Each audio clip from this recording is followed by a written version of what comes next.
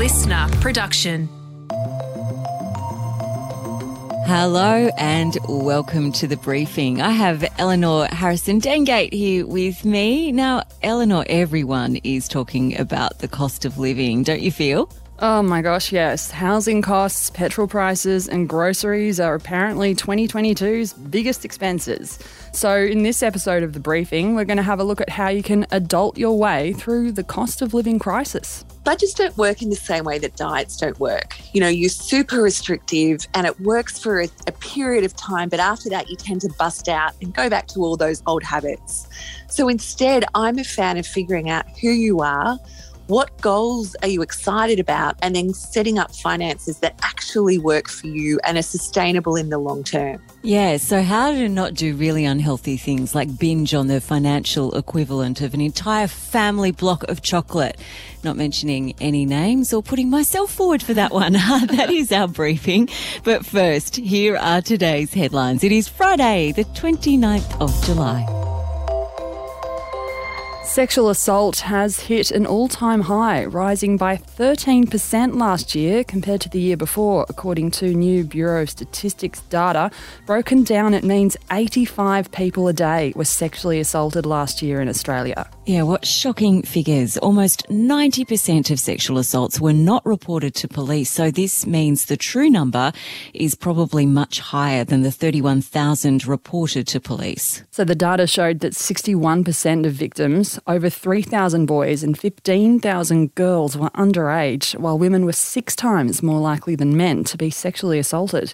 The most common location for sexual assaults was in a home, while 9 out of 10 did not involve a weapon. More than a third of sexual assaults were related to domestic violence. So these stats come after the federal government introduced its domestic violence leave bill to Parliament yesterday. And this will mean 11 million workers, including casuals, will be entitled to 10 days leave. The US has unofficially plunged into recession. It's after its economy shrank for a second consecutive quarter. GDP declined by 0.9% in the second quarter, following a bigger drop of 1.6% in the first 3 months of this year. 2 quarters of negative growth is usually a signal that a recession is underway. Although President Joe Biden is still talking the US economy up. Both Chairman Powell and many of the significant banking personnel and economists say we're not in a recession. Yeah, so he cited low unemployment, high investment and a manufacturing boom as the reasons why. So technically, a recession has to be officially declared by the National Bureau of Economic Research in the US. And this is all sort of coming after our Treasurer, Jim Chalmers, yesterday gave his economic outlook. He's warning that inflation will nudge 8% by the end of the year and wages are unfortunately looking pretty stagnant. We have yet another twist to the Manly Pride jersey saga. The 7 players who refused to wear a rainbow stripe have apparently told the club they are prepared to wear the jersey next season as long as they're consulted in the process. That's according to Manly owner Scott Penn, who spoke with Channel 9. So the 7 all refused to play this week to avoid wearing a jersey that celebrates inclusiveness of the LGBTIQ+ community in rugby league. Penn also admitted the release of the jersey has been botched, you reckon? And an internal audit is underway. And in what is probably sweet justice to a lot of people, Manly was beaten by the Roosters last night, 2010. A $1 billion grants program put in place by the previous federal government favoured projects in National Party electorates, according to a new report. Since 2016, the Building Better Regions Fund has funded community hubs, holiday parks, jetties and sporting facilities across regional Australia. So that's almost 1,300 projects altogether. But it turns out 2/3 of the funded infrastructure projects were, quote, not the most meritorious, according to a report from the Australian National Audit Office. So Nationals held seats were given almost 30% more, $104 million, than would have been the case according to the merit assessment process. Pork barrelling, anyone? The report also found there were inadequate records on how the decisions were made. Not really surprised by this one, I'm going to be honest. The opening ceremony for the Commonwealth Games has kicked off with more than 6,000 athletes set to compete across 72 countries and territories. In times of darkness, we carry a dream of light that calls us all together. Oh my gosh, that sounds very dramatic, a bit like a Harry Potter production. But this game's theme is all about exploring the rich and diverse history of Birmingham. So this afternoon, after the opening ceremony is over, it's all going to begin with the swimming and para-swimming. It could be another gold rush for Australia. Ariarne Titmus, Emma McKeon, Kyle Chalmers, Zach Stubblety Cook and many more Aussies are going to be taking to the water. So good, and going to fill that hole that we all need after the Olympics ended. Cody Simpson, everyone's talking about again because he's now facing the possibility of competing in 4 events after teenage sensation Isaac Cooper, who actually beat Simpson in the qualifiers, was axed from the team because of well-being challenges and the use of medication. And Eleanor, I mean, he sneaked into the Dolphins and it looks like he could now be a major player in the team. He was only going to sort of have a minor role at the beginning, but people are saying, even though it looks like a bit of a Cinderella story, a bit of that feel-good tale, because, you know, he left his celebrity lifestyle behind to take up swimming again, everything is going to really rest on how well he does as to whether he's going to make that Paris team in 2024, which is his big goal after all. But still gives us something to watch, in addition to all the other amazing things that are going to be happening in the Com Games. Absolutely. All right. Thank you, Eleanor. In just a sec, Rihanna's going to join me. We're going to be talking about how you can adult your way through all of these cost of living stresses.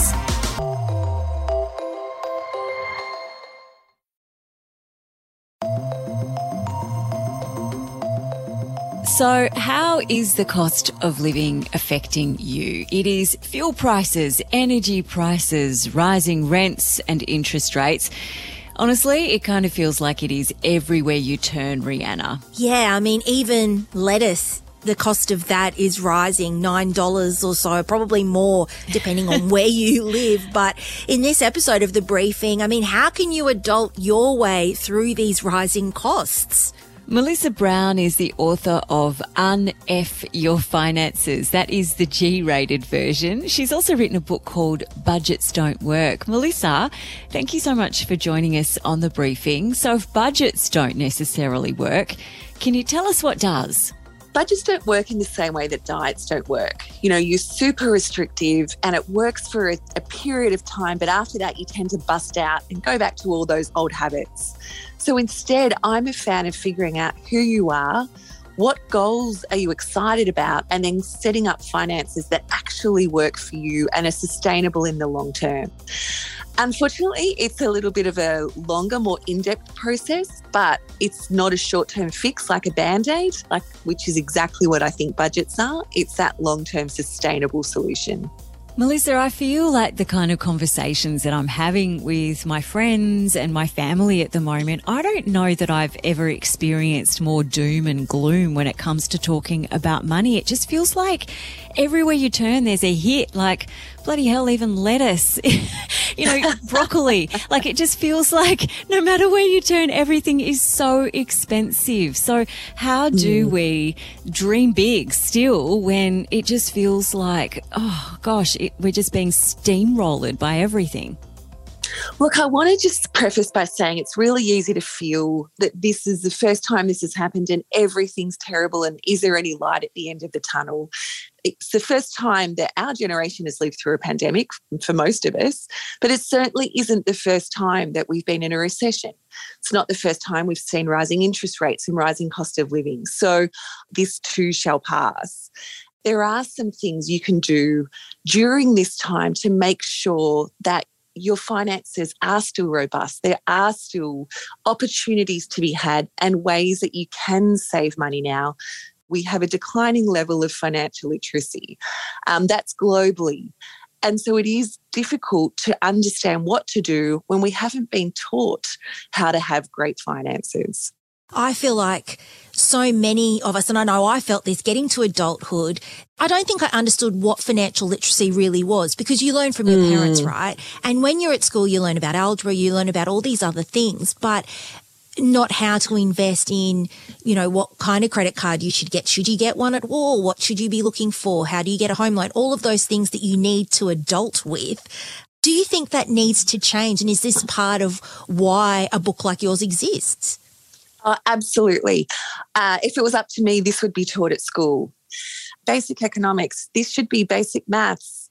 There are so many things like trigonometry. I don't remember the last time that I needed that, but gosh, it would be nice to understand taxes and understand credit and the different types of debt.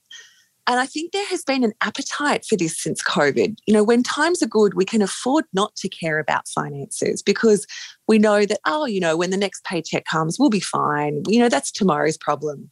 But when times are uncertain, suddenly we care. And that's what I'm seeing at the moment. And something like my book is the first step. I run courses now and I've had 1,400 women through and couples where they actually have that appetite for deeper financial literacy, for creating their own financial plans and actually understanding what finances mean.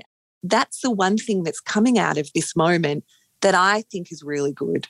Yeah, you were talking earlier about how you don't believe budgets are the answer necessarily during uncertain times like this. It's more about knowing yourself. And you write about knowing your financial, I think it's pronounced phenotype. What do you mean by that? It's about your money story and your money environment, isn't it? Yeah, absolutely. So phenotype in nature is a combination of your nurture and your nature. So in the same way that I have blue eyes, I'm tall and I'm introverted, that's my nature and my nurture coming into play. And with our finances, it's understanding the same thing. It's understanding our money story. So those experiences and messages we've picked up from parents or the media. So you might carry a money story where you think that money's just bad. You know, too much money is a bad thing, or it's not feminine, or, you know, the man is the plan, which was that terrible one back in the day. For nature, it might be one of the 4 different money types. So if you're a creative type, it might be that you hate deprivation. But if I was to say to you, how could you find $833 next month? How could you find $27.40 a day outside of your normal wage? And that strange figure is if you can do that, then you could find 10 grand a year. And they're going to be far more interested in that than me saying, look, we need to trim the fat. So it's understanding who you are so that you can set that long-term sustainable plan. Melissa, you mentioned triggers there and what gets you to spend your money. And I grew up in a very different time, showing my age a little bit, when you couldn't walk out with something before you paid for it. But what are some of those things you should avoid doing which would really help your bottom line and keep it in the red? Look, it's really hard when we have rising costs of living to want to just keep up, and we get accustomed to a certain type of living, a way of living. And when those expenses rise, we think that, but hang on, I should just be able to keep going. And it's really easy now, more than ever, as you said, to access credit. Whether it's a payday loan, which there is a rise of that in the last couple of years, whether it's buy now, pay later, or credit. There are so many alternatives to enable you to get that instant gratification. And it's about realizing that that is a short-term fix that will keep you on a hamster wheel of debt. Afterpay, for example, on their own website, part of the reason they justify their higher fees is because they tell retailers that your average spend will go up by 40%. So if you're thinking, oh yeah, but I don't pay any fees for these things, so aren't they a good thing? Not if you're spending 40% more. So it's being aware of that and choosing to reject some of these convenient sorts of credit and kind of going back to old school. If you're looking to recession-proof your finances, if you're looking to step off that hamster wheel of debt, it's having an emergency fund, you know, a buffer of 3 months of cash rather than credit. It's that old boring thing of living within your means, not allowing lifestyle creep to get in the way. Now, you've said all debt is not the same. There's, in fact, 4 types of debt that you've identified. Talk us through what they are. I believe there's 4 different types of debt. So there's the really freaking awful debt, which is payday loans, and those cute loans like Nimble and different ones where I've done the maths. If you took some of the payday loans, if you took something like Nimble out, you can pay as much as 70% a year if you did that regularly. You know, that's cute and convenient, but that's freaking horrible. I call that the really freaking awful of debt. Bad debt is you buy now, pay later. It's your credit card. It's your personal loans. It's using credit to buy things that are going to go down in value, or using credit to buy things that simply don't exist once you've paid for them, like experiences or dining. Okay debt is student loans. It's your mortgages. So it's debt that we're comfortable having because either it's buying an asset or it's student loans where, yes, they're more expensive at the moment because of CPI, but traditionally they're about 2.25%, and we can usually get better bang for our buck than simply paying them off. Whereas good debt, and yes, there is such a thing as good debt, is debt that you're using to buy assets that are going up in value. So things like a business or property or shares. And again, it's not saying everyone should have good debt, but it's just classifying debt differently in our minds. And by doing that, we also know what debt to avoid completely, but also the order to pay off our debt. So, Melissa, I mean, what are your tips in the times that we find ourselves of the things that we should be thinking about if we are to get to know ourselves, I guess, financially? So I think it is having that insight. It's looking and saying, right, who am I? What are my money stories? What is my money type? And really getting to know yourself financially, because we don't have insight into that for ourselves a lot of the time. We know our preferences and what works for us when it comes to exercise. We know our preferences and what works to us when it comes to food. But actually doing that for finances, I think that's really necessary. And I'm a fan of, so twice a year I do a 30-day financial detox. So it's 30 days of buying nothing new. And during that time, whenever I go to spend or whenever I go to act against my money values, I pause and ask the question, what's the emotion behind this? And what can I swap that behaviour for? Because marketing exists at the moment to cause us to spend every single moment of the day. You know, most of us are carrying around not a mobile phone, but a mobile shopping device. And we've created an environment via social media where we are being sold to every second of the day. So during my 30-day financial detox, I do things like I swap, pause or cancel expenses that I don't need anymore. I can swap behaviour. So if I'm sitting there bored on a Friday night and I'm scrolling and it's easy to click to buy, I might choose to put my phone away and do something else. So it's just pausing and changing those behaviours so that you're in charge of your finances. That was Melissa Brown, who's the author of Un-F Your Finances and Budgets Don't Work. And Rhianna, what I loved about how she kind of broke all that down for us was, you know, the comparison between budgeting and eating healthily or, you know, nutrition, which I can definitely get on board with because I go to the gym and I try to eat pretty well. So that's something that I already do and it's not too much of a stretch. So if I apply that same principle to my finances, I think I can definitely get my head around that. Yeah, I like things that are broken down for me. And like you, it's that what are those things that really speak to me? And so I was getting a lot out of that, taking a lot of notes while she was talking. And coming up tomorrow, we've got Jamila with the Weekend Briefing. Jam, who have you got for us? Tomorrow I am chatting with Sarah Davidson. She is very well known on Instagram. She's a spoonful of Sarah. About a bazillion people follow her. And she has a podcast called Seize the Yay. But in this conversation, I kind of get her backstory, which is fascinating. She is someone who was a super high-achieving kid and started life as a mergers and acquisitions lawyer. And she was one of those people who just pushed and pushed and pushed until she couldn't push anymore. She got very sick, and Sarah talks to me about what that was like for her and eventually the incredible business opportunity which came out of it and which has totally changed the direction of her life. This is a absolutely fascinating one for anyone who's interested in health or small business or has seen Sarah on the millions of platforms where she is very popular. Yeah, sounds amazing because I actually listen to a Spoonful of Sarah podcast. It's one of my favourite ones, so I'll definitely be tuning in for that one. That's it from us for Monday to Friday. And if you're relatively new to the briefing, first up, thank you for listening. We love having you with us every day, whether you're listening via Apple Podcasts or Spotify or, you know, whatever other podcast app you have. Hit subscribe, please, and get the briefing in your feed each morning from 6 a.m. for the latest news and also a deep dive interview. I'm Katrina Blowers. Been so great joining you today. Have an amazing weekend and we'll catch you Monday.